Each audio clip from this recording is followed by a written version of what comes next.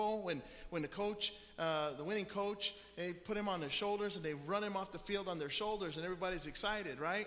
And that's kind of how you feel as a brand new family in the church when you're starting out. And but you know what happens after a while, right? How many of you guys have been in church for at least 10 years at least? So y'all know where I'm going, right? You guys know where I'm going? After a while, the newness kind of wears off, kind of like a new car, right? How many of you guys love a new car smell? How many of you guys have ever bought a car for the new car smell? Anybody? You're not going to confess that. You're going to say, hey, I did, because you don't want to look like a dummy, but maybe you did, you know? But in any event, you buy the car and you just enjoy that new car smell. In fact, I had before where I told my boys when I had a new car, I say, hey, listen, guys, no eating or drinking in the car. You can drink water, that's it. You know, no McDonald's fries in there, no onion rings that smell up the car, you know, and all that. And so the new car smell. But what happens with that new car smell after a while? It wears off, and now you just have a car. And the payments. Right? And you kind of like, well, it's a little dirty, I guess. Well, you can have some fries, I guess, in there, you know. Pretty soon they're eating fries in there, and they might be eating a hamburger in there. Like you guys know this about Burger King. You go to Burger King and they shred their lettuce. So you know what that means when you eat a Whopper? If you don't leave the paper on there, there's going to be lettuce everywhere.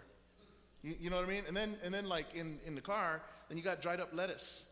People get in your car and you're like, man, you're a slob, bro. You know, if you have kids, you have dried up French fries in your car. How many of you guys have dried up French fries right now in your car? As a pastor, you kind of feel that way. It's the new car smell. It smells good. But after a while, you're like, man, this dude's getting on my last nerve. He's preaching these things that bug me. Sometimes they rub me the wrong way. And we've been hearing this Sunday in and Sunday out. I'm ready for something else. Jesus, riding into Jerusalem, everybody's excited. I mean, have you ever been any place where they started throwing down palm branches because they just wanted your path, like almost kind of like a red carpet reception? I mean, we've all felt welcomed on some level, but man, that's taking it overboard. You know, that's a big deal. Now, of course, we know about Old Testament prophecy, and there's all of that, of course. You know, but what we're talking about has to do more with the practical, and that's what we're gonna delve today. If you have your Bibles, let's go to Gospel of Luke. And as we're talking about this whole thing that transpires, there's some good things in there for all of us from a practical perspective. As we look, there's going to be some things that we'll hopefully glean. Because, you know, we have all week long, right? We all have all week long to think about Easter, to think about even Good Friday service.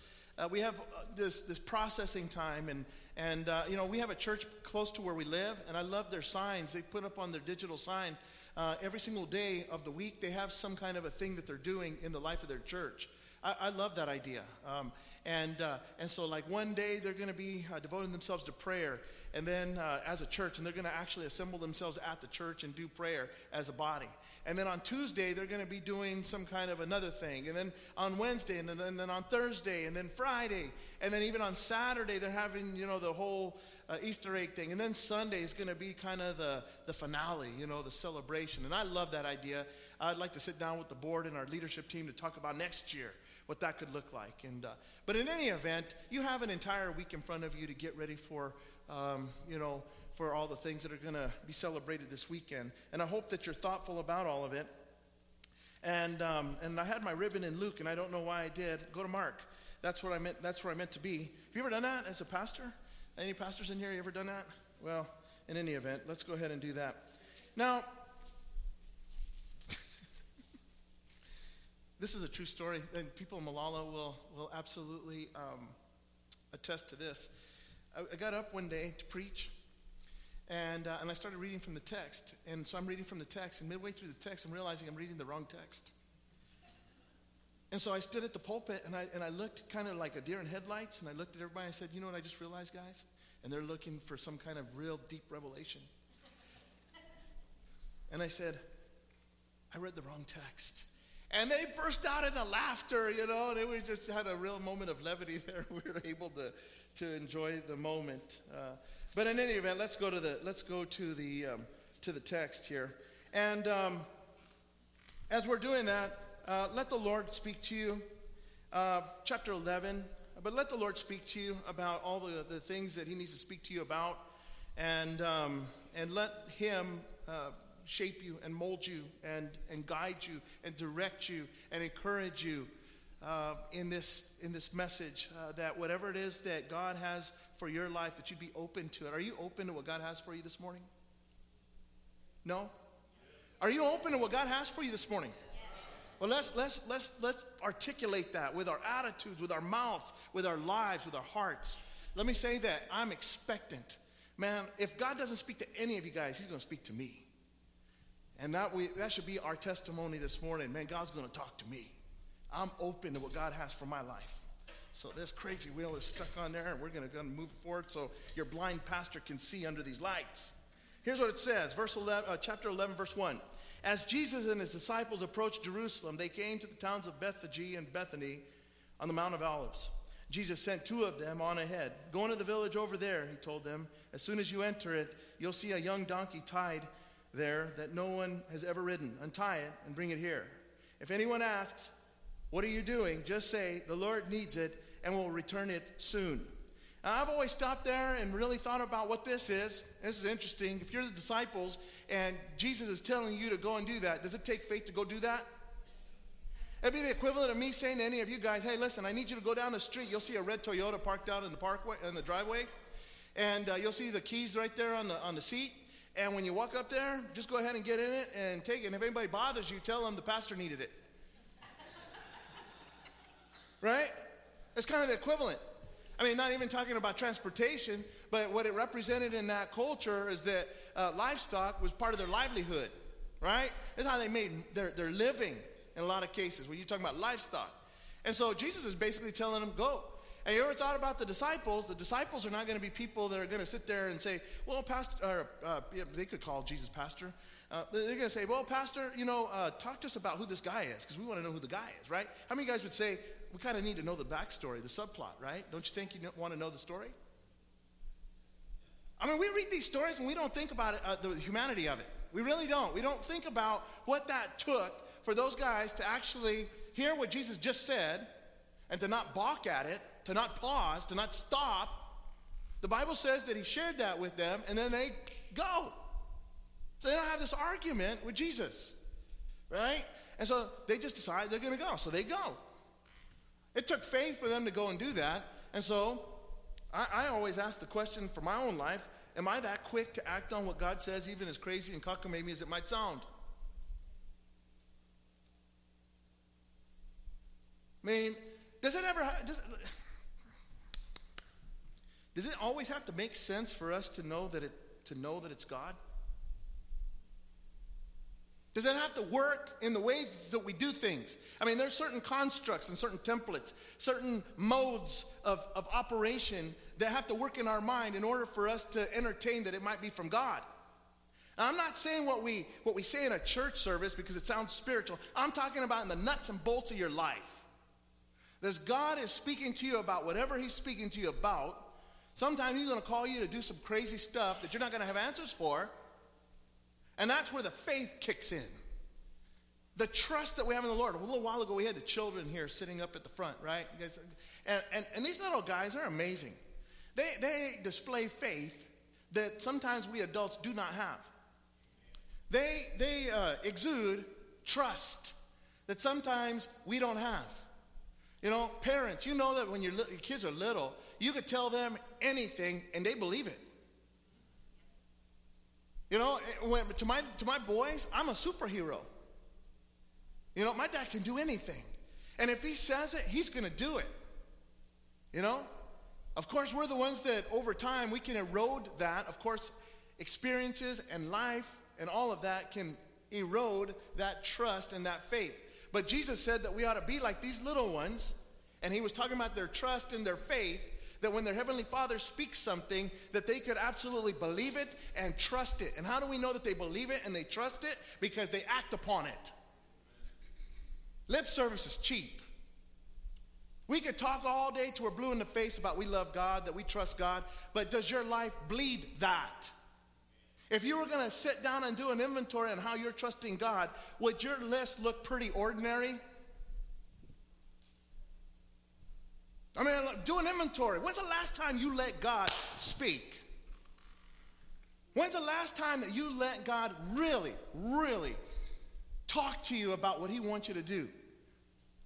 I wrote a guy a letter the other day. He had visited our church, and he wrote me a letter, and he says, how can I know, Pastor, that God's the one that's speaking to me, and it's not my own mind, my own thoughts?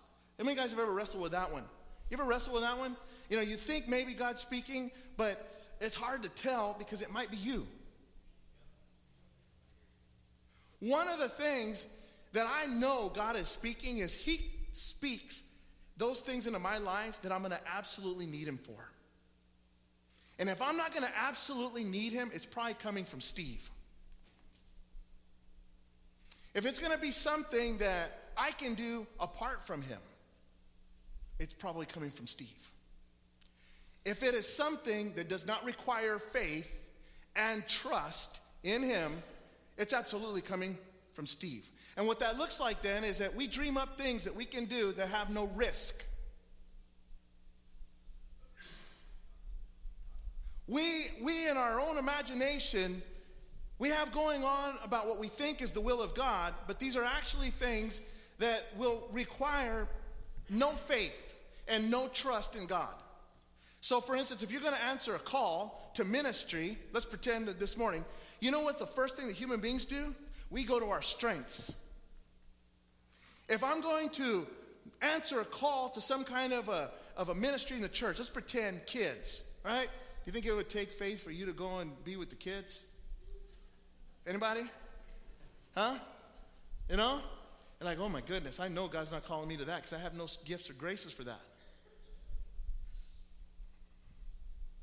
No sooner that you're saying that God's like, that's exactly what I want for your life. You need that because you need me to do that. Instead, I'm really good at cooking. So I'm going to be in a cooking ministry. I'm going to go to the pastor and ask him to start a ministry that pertains to cooking, to kitchen. That's what I'm going to do. And you know why? Because we've already worked it on in our mind how good we are at that. And so when I go do that, then I'm not going to work out of the faith and the trust that I have welled up in me. I'm just going to do it out of the confidence that I have in my flesh. Where am I getting that from? I mean, when you look in the text, isn't it easy for these disciples to go to Jesus and to say, listen, we need to understand. Before we go there, I think it's reasonable for you to explain the circumstance and situation of this individual who's willing to allow us to take this donkey. We kind of sometimes look down our nose at the pre-Holy Spirit disciples, pre-Pentecost disciples. Have you ever done that? Have you ever read the Gospels and think, what a bunch of dummies? Why are they talking about bread for the trip? Why are they talking about being on the right and the left hand, those knuckleheads? Has anybody ever kind of downgraded them and kind of, you ever done that? You know, I don't know, maybe. But man, these guys exercised a lot of faith, man. They really did. I mean, when you go on the accounts of the Gospels and all the things that they did, they exercised a lot of faith. Yeah, they did knuckleheaded things, but how many of you guys have done knuckleheaded things? This is when you raise your hand. Just want to help you out. That's when you raise your hand real high, you say, I've been a knucklehead. I have done. Man, I've made mistakes. Made mistakes? You better believe it. But you know, it's pretty cool because even over and above our mistakes, we can still exercise faith. You know what I mean?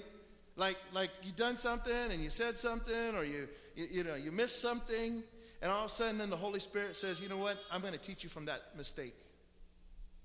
These guys exercised faith. They really did. And they didn't have the benefit that we had, not to this point. They didn't have the benefit of the Holy Spirit to live in us. God gives us wisdom and discernment. Praise the Lord. For these guys, they decided we're going to go. And now in the text, look what they do. The two disciples left. I like that little space there. So you have the red letters, and then there's a space, and then the two disciples left. So there's not anything written there about them arguing or complaining or balking at it. They go. The two disciples left. Their response to what Jesus said was obedience. Let me ask the question this morning of all the Christians is when the Holy Spirit speaks to you, is your response obedience? Obedience. I wasn't even planning on talking about this, so let's move on.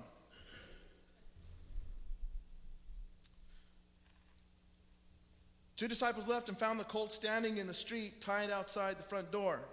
As they were untying it, some bystanders demanded, "What are you doing, untying that colt?" They said what Jesus had told them to say, and they were permitted to take it. Then they brought the colt to Jesus and threw their garments over it, and he sat on it. Now, that paragraph there is also very intriguing to me, and I hope that you don't read over that paragraph. Have you ever wondered about the people who allowed these guys to take the donkey? Have you ever wondered about these people? Who are these people? There's not much said about them. Have you ever wondered about that? Could we resolve that maybe those people might have been praying people? You know why I think that? Because as a minister of the gospel, I've had people who have resources in the churches where I've been, where I've preached. They have resources, and with those resources, they take those resources and they bless the kingdom. And you don't have to chase after them. You don't have to remind them. Like sometimes from the pulpit, we have to get after people because they don't tithe. You know what the average percentage of people who tithe in the church and Protestantism as a whole, who tithe faithfully and they tithe consistently, you know what the percentage of that is? It would make you sad if I told you the percentage. Now you're sitting on the edge of your chair and you want to know the number. It's 8%. Regularly and consistently. And a tithe is a tenth of what comes in. I'm not talking about people who put $1 in the plate because you didn't make $10 on your check. When I was Catholic, I used to put if it was paper money, I did something. I put $1. It was a paper dollar too. Did everybody see that? Boom.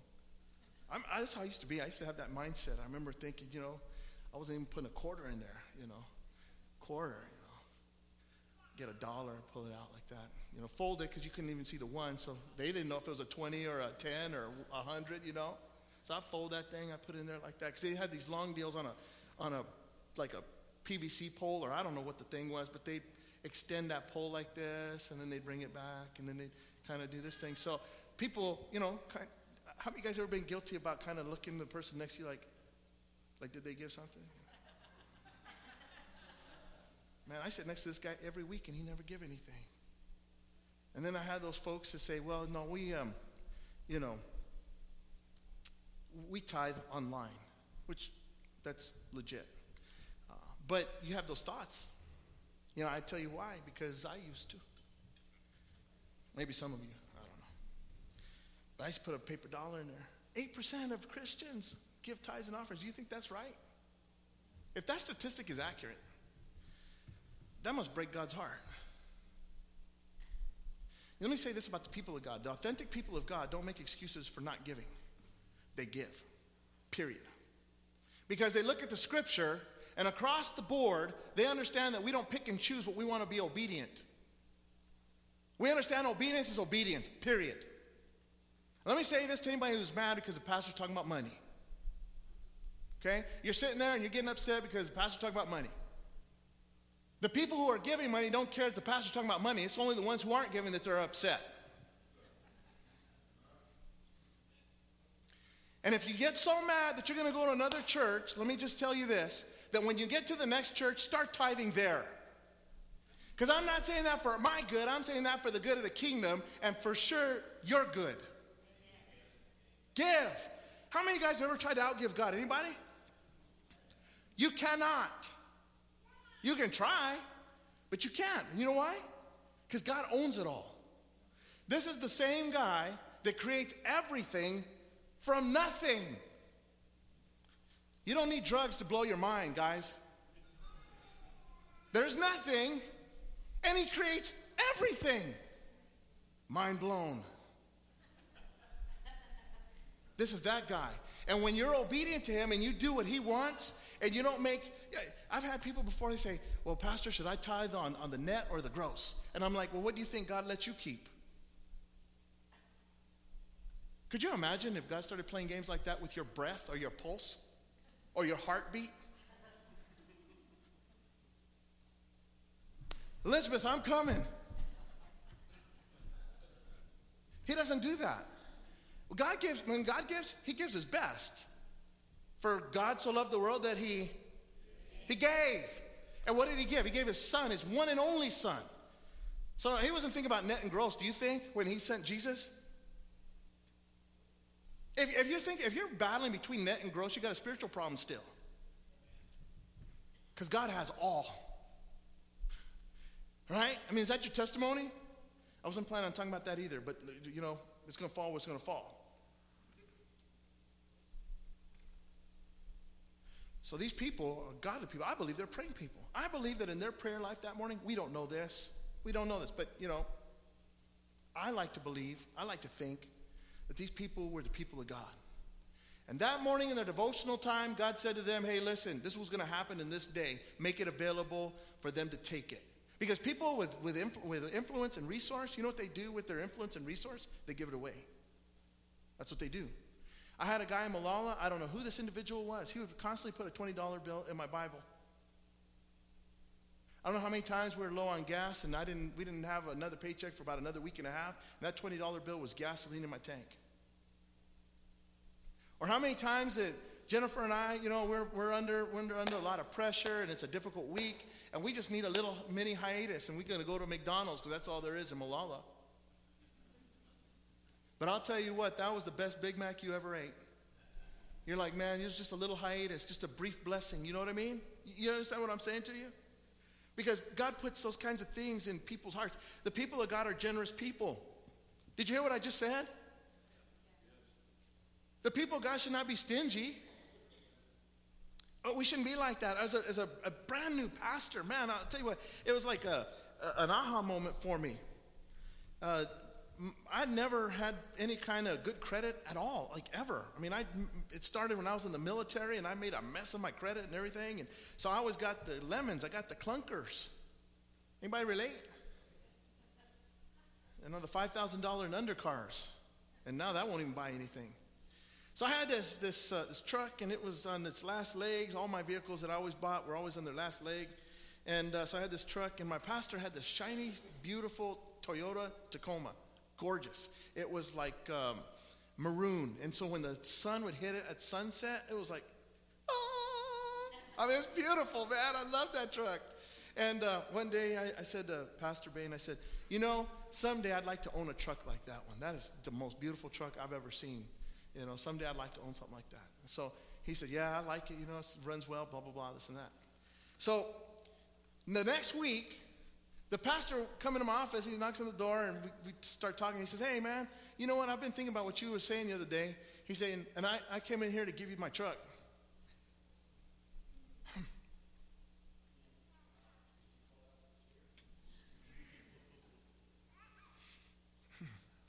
He said, we're going to use part of your salary. We'll pull part of your salary out of that to pay for it because I still owe this much on it, but when it's paid off, it's yours. But I just came to do that, and we got to switch over the papers. And I didn't know what to say. I never had anybody treat me like that. I never had anybody do anything like that for me.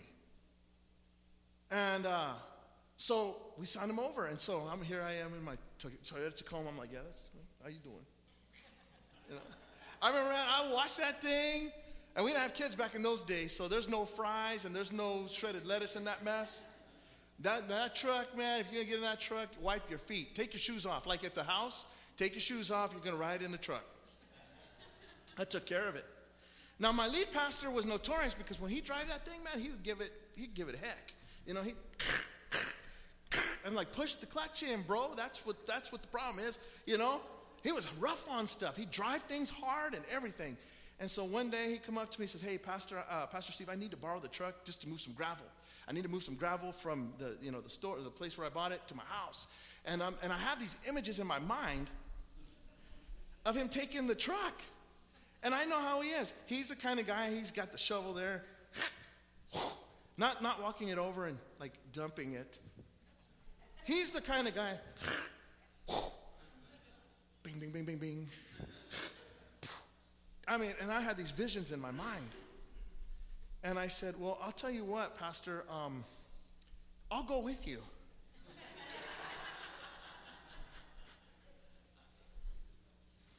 And he said, no, brother, you don't have to do that. I'll just do it. I mean, I have time. Plus, you have to make hospital visits and blah, blah, blah, and whatever else. I'll just give me the keys and I'll take it. And I didn't want to. I just didn't want to. And he could tell that I didn't want to. And so he says to me, he says, you know what, bro?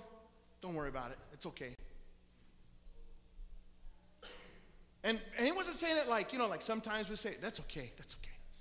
That's all right. That's okay. You can just rot in that truck. He didn't say it like that. He didn't say it. He was legitimate. He says, that's okay. I'll find another truck. No problem. I want to go crawl under a rock. I want to go crawl under a stage and live there for the rest of my life. Because I knew that what I had done was despicable. And you know how God is, the Holy Spirit. I go into my office and I start thinking about him coming to my office, giving me the title.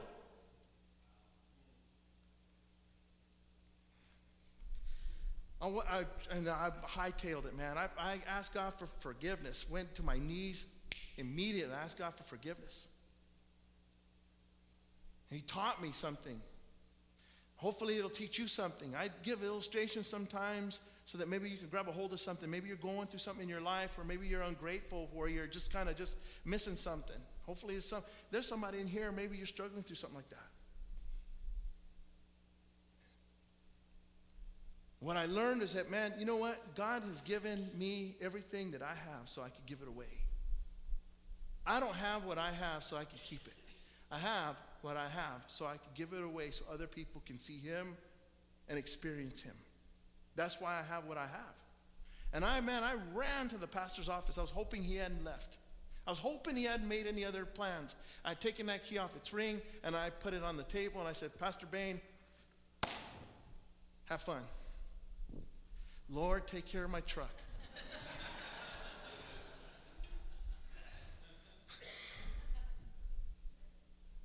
The people of God are supposed to be generous. How are we with all the resources that God has blessed us with? Are you generous?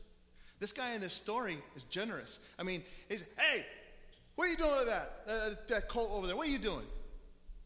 The master has need of it. All right. Have fun. Take it easy. See you later. I believe that probably those people were praying and they recognized immediately the movement of God when it happened. Which is another thing. I think with our generosity, we're not prayed up enough to know when we're supposed to be generous. We let these situations go by the wayside because we're not prayed up. I mean, a person could say, well, that's not in the Bible, Pastor. Where are you getting that from? I just believe it because I've been able to see remnant of that no matter where I've ever been in the people of God. That's immediately what you get from them. I mean, the other day, I'm not going to brag on somebody. They might not like it. But what are you going to do? We were moving the Hansons into their house. You know, they're coming down from Oregon. We're glad you're here. This dude drove from Oregon to Texas in 2 days to get here for church this morning. Thank you for that.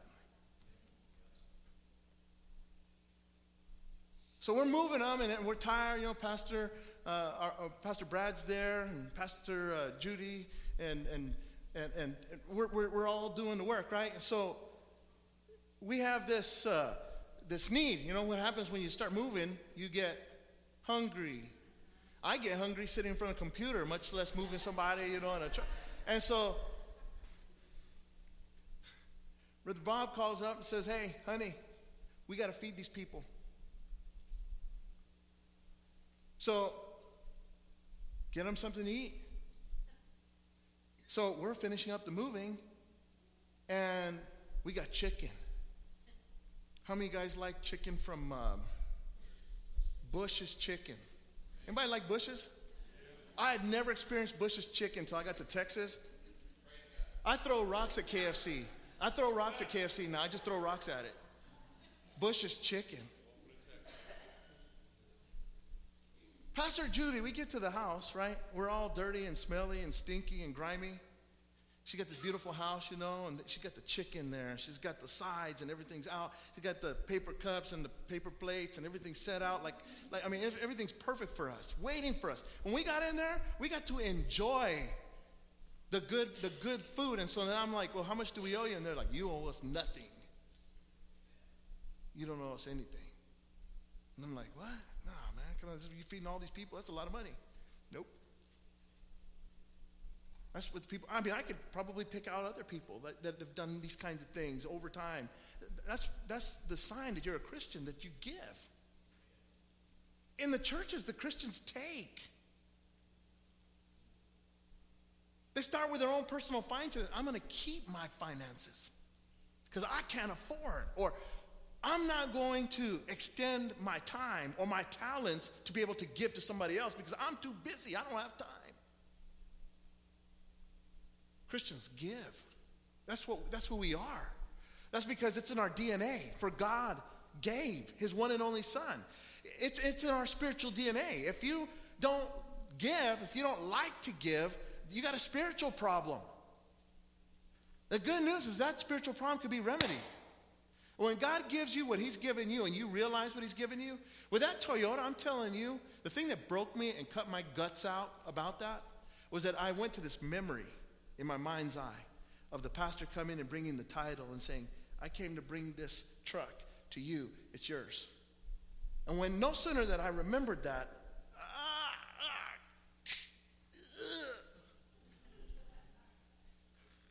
maybe that kind of a time is happening right now in you, and you're realizing, you know what, I've not been giving. My time, my talents, my resources, I don't know. But I want to say the good news is that you don't have to go and hang yourself at a bridge. It's not a message of condemnation. If you're not giving, listen, today's the day of salvation, right now. You can ask God for forgiveness and say, Lord, would you forgive me for being stingy? For holding on to what is rightfully yours? Would you forgive me? And you know what God will do? He will forgive you. And you can start new. You can start fresh. I love that about God. God gives us new starts. He gives us a fresh, clean slate. And we're able to, you know what I love about a whiteboard? You guys remember the old chalkboards? Remember those old chalkboards? Those teachers be writing on that board and all this. And then what would happen is they'd erase it with the black ones. Remember the black erasers? The felt ones, whatever they were?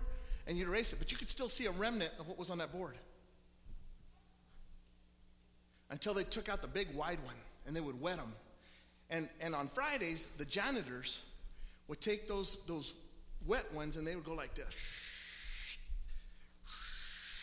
And then what would happen on Monday when you got to school? There was not even a remnant of what was written on Friday. Not even a remnant. That's who our God is. That if you're somebody who's not been practicing generosity and you feel bad about it, let that bring you to an altar.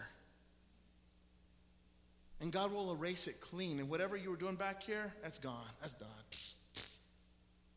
And moving forward, what we're going to do is we're going to be generous. These people, here they have this donkey, right? They have this transportation, this mode of transportation, this mode of gaining resources.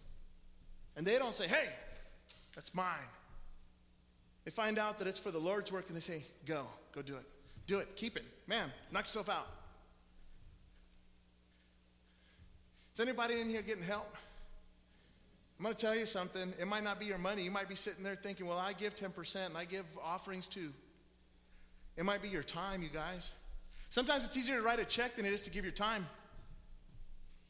When we have missions and we start talking about the missions in Africa and in India and China and wherever else, it's easier for us to write a check than it is to go and do mission work in our backyard. And we can feel good about all the missions checks we've written, and we need those, and God bless you and thank you. But in addition to that, to be able to say, you know, I'm going to give my time and my talents to go reach lost people for Jesus. It's all of it inclusive, right? It's not one or the other. It's all of it.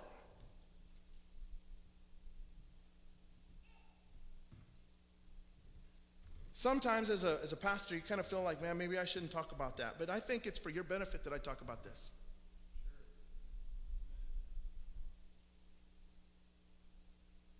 I don't think we'd ever have any need in the church if everybody got on board. Could you imagine? Could you imagine if we broke the mold at our church and we had 100% givers? We'd never have a need. There would never be a need in the church. There never would be. Yeah, people come into church sometimes and they say, hey, man, we need gas. We're stranded. And there are times when people dip into their own pockets to go do it because the resources for that in the church is like, we're trying to figure out sometimes how to keep the lights on. Any pastors in here? That's real. That stuff's real. Sometimes people in the church, they think that that's somebody else's responsibility to give, not mine. 100%. Every single one of us equally pulling. If whatever you make, whatever it is that you get, 10% of that belongs to the Lord. And we're storehouse givers. We believe in the Church of the Nazarene, we should bring our whole tithe into the storehouse. Some people pick and choose what they want to do, but then you're not see, here's the deal, is that you and I are in control of that. That's his. That's why the Bible talks about his tithe, not yours. When you grab a hold of that one, then now you can't be in control. Because what you have in churches sometimes are people who think they're in control. Anybody been in church more than 10 years? How many of you guys have ever seen people that think they're in control? And they think that the money that they give makes them in control. Let me remind anybody who might be like that. We don't have anybody like that, of course, but just you never know. On Facebook, they might be out there. All the money that you have, it's not yours. You know why? Because you did nothing to produce that. So anything that requires that belongs to God. All of it. All of it. You know, have you ever thought about how generous God is? He lets you keep 90. And we're griping about the 10. You thought about that? All right, Pastor, move on. Good grief. We're talking about horses being beat to glue or something like that. We're talking about donkeys today. All right, verse 8. Many in the crowd spread their garments on the road ahead of him, and others spread leafy branches they had cut in the fields. Jesus was in the center of the procession, and the people all around him were shouting, "Praise God! Blessings on the one who comes in the name of the Lord. Blessings on the coming kingdom of our ancestor David. Praise God in the highest heaven. Hosanna." Yes? When we know this, when we picture it and we're celebrating, woohoo! Are you all excited? We were talking a little while ago about the brand new pastor. I'm trying to figure out if I like him or not. Sometimes you feel as a pastor at the beginning, people like you. Jesus is absolutely feeling the adoration of the people as he's being embraced. Similarly, I felt that and whatever. But here's what takes place is when you start giving truth, you start preaching truth, then people start getting mad.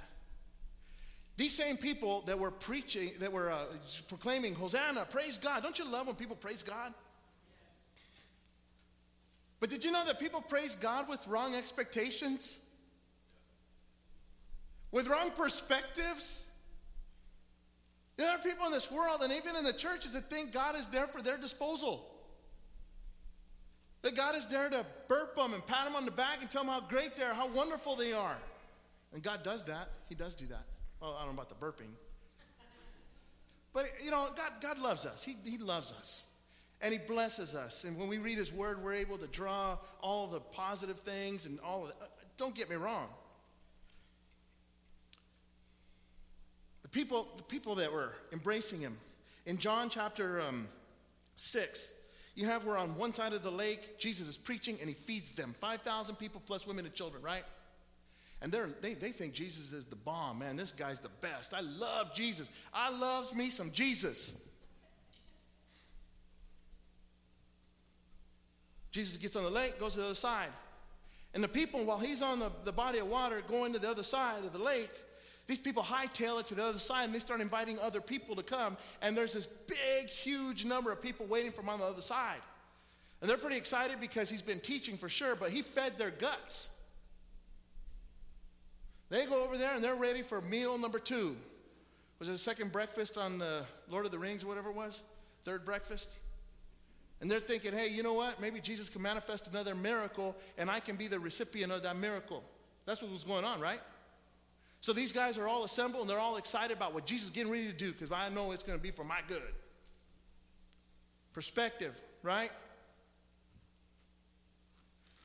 So now he starts talking about things like eating his flesh, drinking his blood. And these people are like, okay, no. The Bible says that mass of people, 5,000 plus women and children are like, pew, and it was so drastic that he looks at his own disciples and says, are you guys leaving too?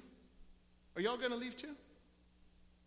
They were declaring, and you'll find this in John chapter 6, where they say, this is a hard teaching. Who can accept it? That was the basis for their leaving, the hard teaching. These people who are putting their coats and their branches, and here comes Jesus in on a donkey. I mean, it's a pretty good thing. Praise the Lord. Holy Week, he's going to say some hardcore things. And here's the teaching point. Don't miss it. These same people that are shouting for joy and praising him are going to be the same people who are going to be shouting, crucify him, crucify him. These are the same people. And this mob mentality in the church, in our stories, is that we love the idea that Jesus is going to do something for us, but when he starts getting into our business, we're ready to hightail it. And in fact, we're ready to murder the truth that God is trying to bring to our heart. And what we're saying this morning is that maybe there's an opportunity for me to say, you know what? I want to praise God when he's feeding my belly. I want to praise God when he's giving me the Christian goosebumps. But man, I want my praise to not waver in the least bit when he has to give me hard truth. Because I know that all of it works together for the good of those who love him and are called according to his purpose. I know that. You know, Jesus, if the only thing that you can ever accept from Jesus is the warm fuzzies and the unicorns, if that's the only thing that you can embrace from Jesus, then you don't worship Jesus. You worship the things he's giving you.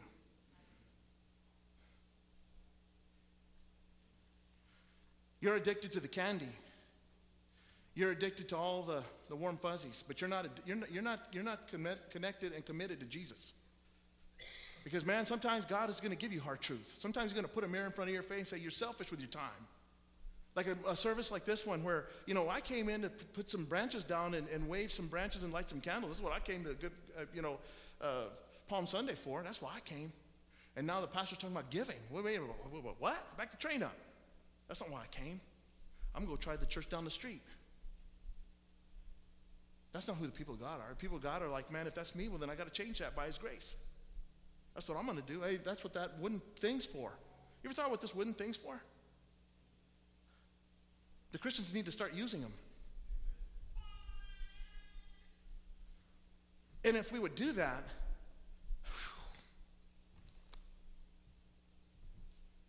if we would get a hold of brokenness in the church, then whenever it is that the Holy Spirit speaks, then my only response is obedience. If that was my response, and remember the 8%? I wonder if that 8% is directly tied into the 8% of the people who actually know God in the churches. Not just know him, but they know him. Jesus said, wide is the gate that leads to destruction, and most people are going to go into that gate. And narrow is the gate that leads to eternity with him, and very few are going to get in. And I've ever wondered about that, because when you ask most people if they're Christians, they'll say yes. If you ask most people if they're going to heaven, they'll say yes. And so I've wondered, is Jesus like, why did he say that? Because you ask everybody and they're already the people of God. But I think what happens is that people have been lulled to sleep to think that if they know about God, that that's knowing God. And those are two different things. I know about Michael Jordan. If I saw Michael Jordan walking down the street, hey, that's Michael Jordan. Oh, my goodness. Take out my phone and start taking pictures, right? Could you imagine, though, just knowing about him, walking up to him, if I could even get close to him with his bodyguards? Say, hey, what's up, Mike? What's happening, bro? I have no idea who you are, bro. You know, I don't, just get this weirdo out of here. It'd be an entirely different thing if I knew Michael Jordan. He might even initiate. Hey, Steve, what are you doing, bro? How you been? That's what's going on in the churches. We know about God, but we don't know God. And the way we know God,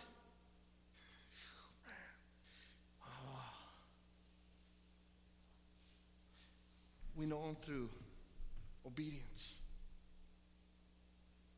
If you love me,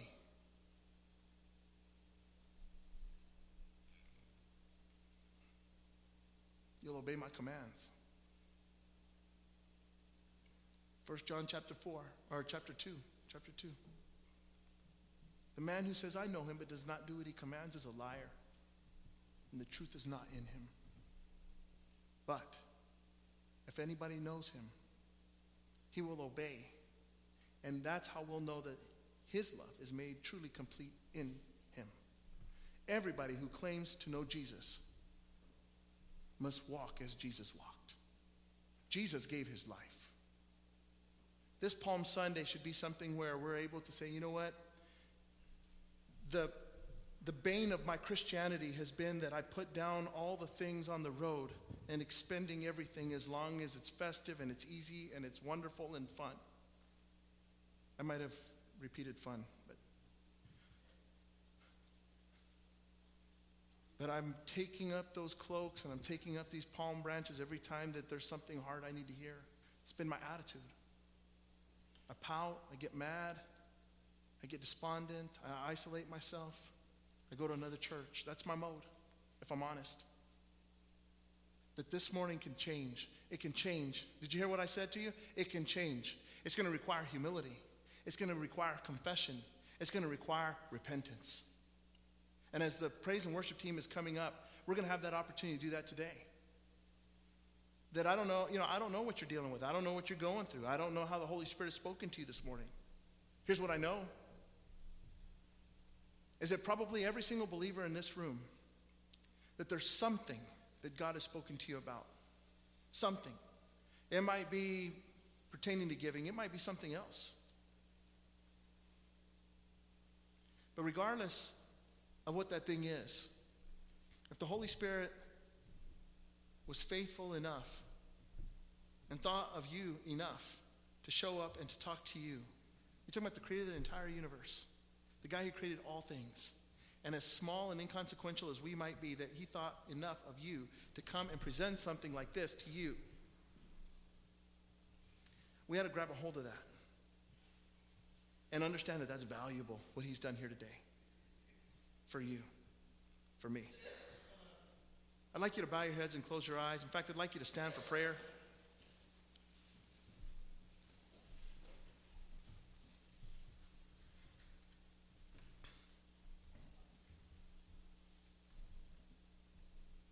As our worship team begins to play, and you just sense the nudge of the Holy Spirit, if you sense like God is speaking to you and he's saying, child, here it is. That you'd be able to forego all of the opinions of other people, what they might think. That you'd be able to overcome your fear, overcome your reluctance to embrace God. That whatever it is that he might ask for in his unlimited discernment about you, that it is right, and you can trust it. You can trust that discernment that God has about your life. He knows. So as the worship team plays, I'd like you to consider these things, and if he's speaking to you, that the altars are open this morning.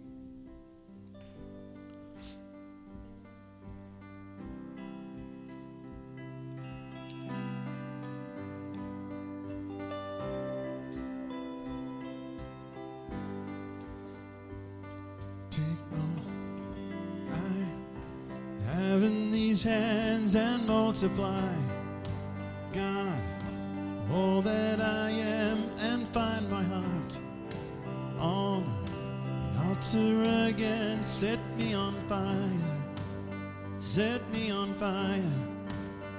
Oh, taking all I have in these hands and multiply, God, all that I am, and find my heart on the altar again. Set me on fire, set me on fire. Here I am, God, arms wide open, pouring out my life, gracefully broken.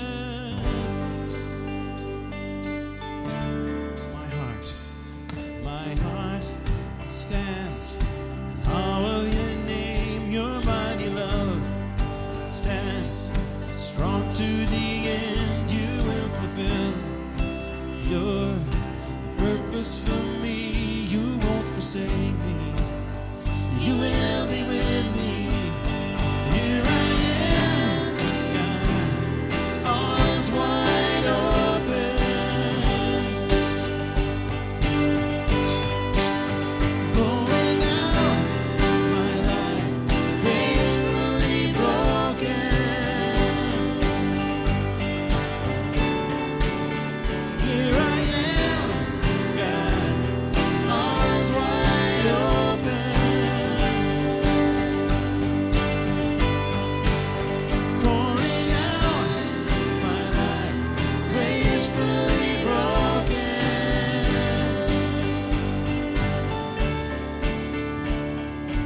All to Jesus now, all to Jesus now, holding nothing back, holding nothing back. Sing it to him. I surrender, I surrender, I surrender,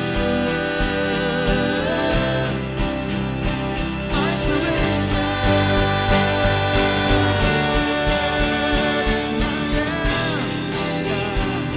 Arms wide open,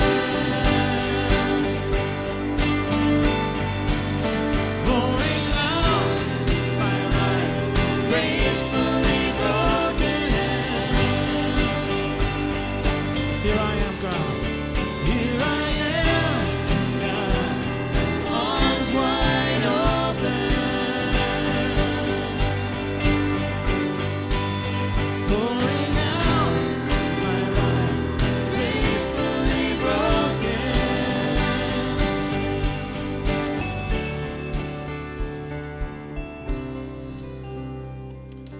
Lord, we come before you in the name of Jesus today, and we thank you for this good message that all of us can benefit. The guy talking included, all of us have benefited from your word. And we're so grateful that you are the living word, the eternal Logos. And when we think about that word is alive, sharper than any double-edged sword, penetrating the very heart of a person, we know, Lord, that that living word has gone forth to accomplish the good that you intend for it to accomplish. That surgical procedure that we all needed, regardless of what the ailment might have been. Selfishness, stinginess. Maybe there was a fear that we had to attack and address today by your word. That living word went forth regardless of what it was. And we know that if we're open to your moving in our lives, that it can beget more life, that there can be added faith and added trust, and that we can grow. But it's always contingent on our willingness to allow you to do it. And I pray for every single person in this room today that we've opened up our hearts and our lives through an attitude of humility and brokenness. And we say, God, you do whatever you want. God, change me the way that you see fit. And I'll let you do it. In fact, I'll agree with you. And sometimes I might not even understand what that even means. But in those moments where there's that limitation on our part, we know that there's absolutely no limitation on yours. And so today we thank you, God, for speaking to us in a very understandable way. That we're able to grab a hold of everything that you have for our lives in a way that we can digest it spiritually. And so, God, we leave here joyful, excited about the good things that you're getting ready to accomplish in and through our lives. And that, Lord, as the people are seated in the congregation, we ask those ushers to come forward, and all the things that we heard and that we amened even, we get to participate in. And through our obedience, God, that we would just, even if we don't think we can afford something, even if we think that we look at our bottom line and we say, I don't think I'll be able to pay my mortgage and my truck and my other obligations with everything that I make right now if I were to give tithes, that we would trade in such fearful thinking. Your word says that your perfect love drives out all fear. And we know, Lord God, that the one who has been able to cast out all fear has been made perfect in love, your love. Today, God, may we walk in faith, and may we take everything that you have given to us and whatever that is that you require as you reveal it to us, that we will say yes to your will and to your way in our lives. And on our part, Lord God, as a leadership team, as a church, that we'd be able to be good stewards of your resources, that we'd be able to expend all of those good resources that come in on the growth of your kingdom for the purposes of bringing you glory and honor. And so we thank you, God. We love you. And we pray all these things then in the amazing, awesome, life-giving name of Jesus. Amen. You may be seated. Ushers, would you come forward? And as they're doing what they do, I'm so grateful for their ministry. I have some announcements I want to share with you. The first that I wanted to share is something interesting that I got from a brother, Steve Pennington. Many of you know him. Maybe you don't know him. He's a real tall guy that helps us out in the foyer with our security detail. He gave me this message, and I thought that many of you would be interested. Today at Barnes & Noble at 1 o'clock, the author of Bloodlines, Melissa Del Bosque, I said it in Spanish. Did you catch that? Not Bosque, but Bosque? Okay, anyway. Has the same name as the street here that goes this way. She's going to be signing copies of that, and you'll have an opportunity to maybe buy a copy of the book if you're interested. I can't go into a whole lot of specifics, but I could tell you that there's some things that were done through our church in an effort to stop the bad activities that sometimes happen in cities. I'll just leave it at that. And the church was a participant, a willing participant in those endeavors. And so that's Barnes & Noble, Lake Air, and Waco Drive. If you're interested, that'll start at 1 o'clock. And they'll go as long as I guess that they go. So if you want to be a part of that, please feel free to do that. And then also I want to just let you know that in the coming weeks that we're together on the other side of Easter, I'm going to be sharing with you the vision that God has given me for our church. And we want everybody to be a part of that. We want everybody to get on board. If you're new to our church, I want to tell you that what God is doing, it's exciting to be a part of, and we want you to be a part of it.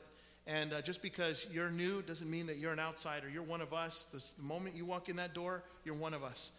And we want you to be a part of it together with all of those people who have sacrificed over years and decades and have been a part of this church for a long time. All of us together moving the kingdom forward. And so I'm going to be sharing that vision with the church very soon. And so we'll put our best foot forward with God's help, with his grace. Don't forget then Friday at 6 o'clock we'll be having our Good Friday service. And then next Sunday, we'll be celebrating Resurrection Sunday at 10:45. So invite your friends, invite your coworkers, people you go to school with. Other than that, go enjoy the day, enjoy the Lord, the good grace that he's given you. And don't eat too much, but if you do, then go work it out. All right? God bless you guys. Love you. You're dismissed.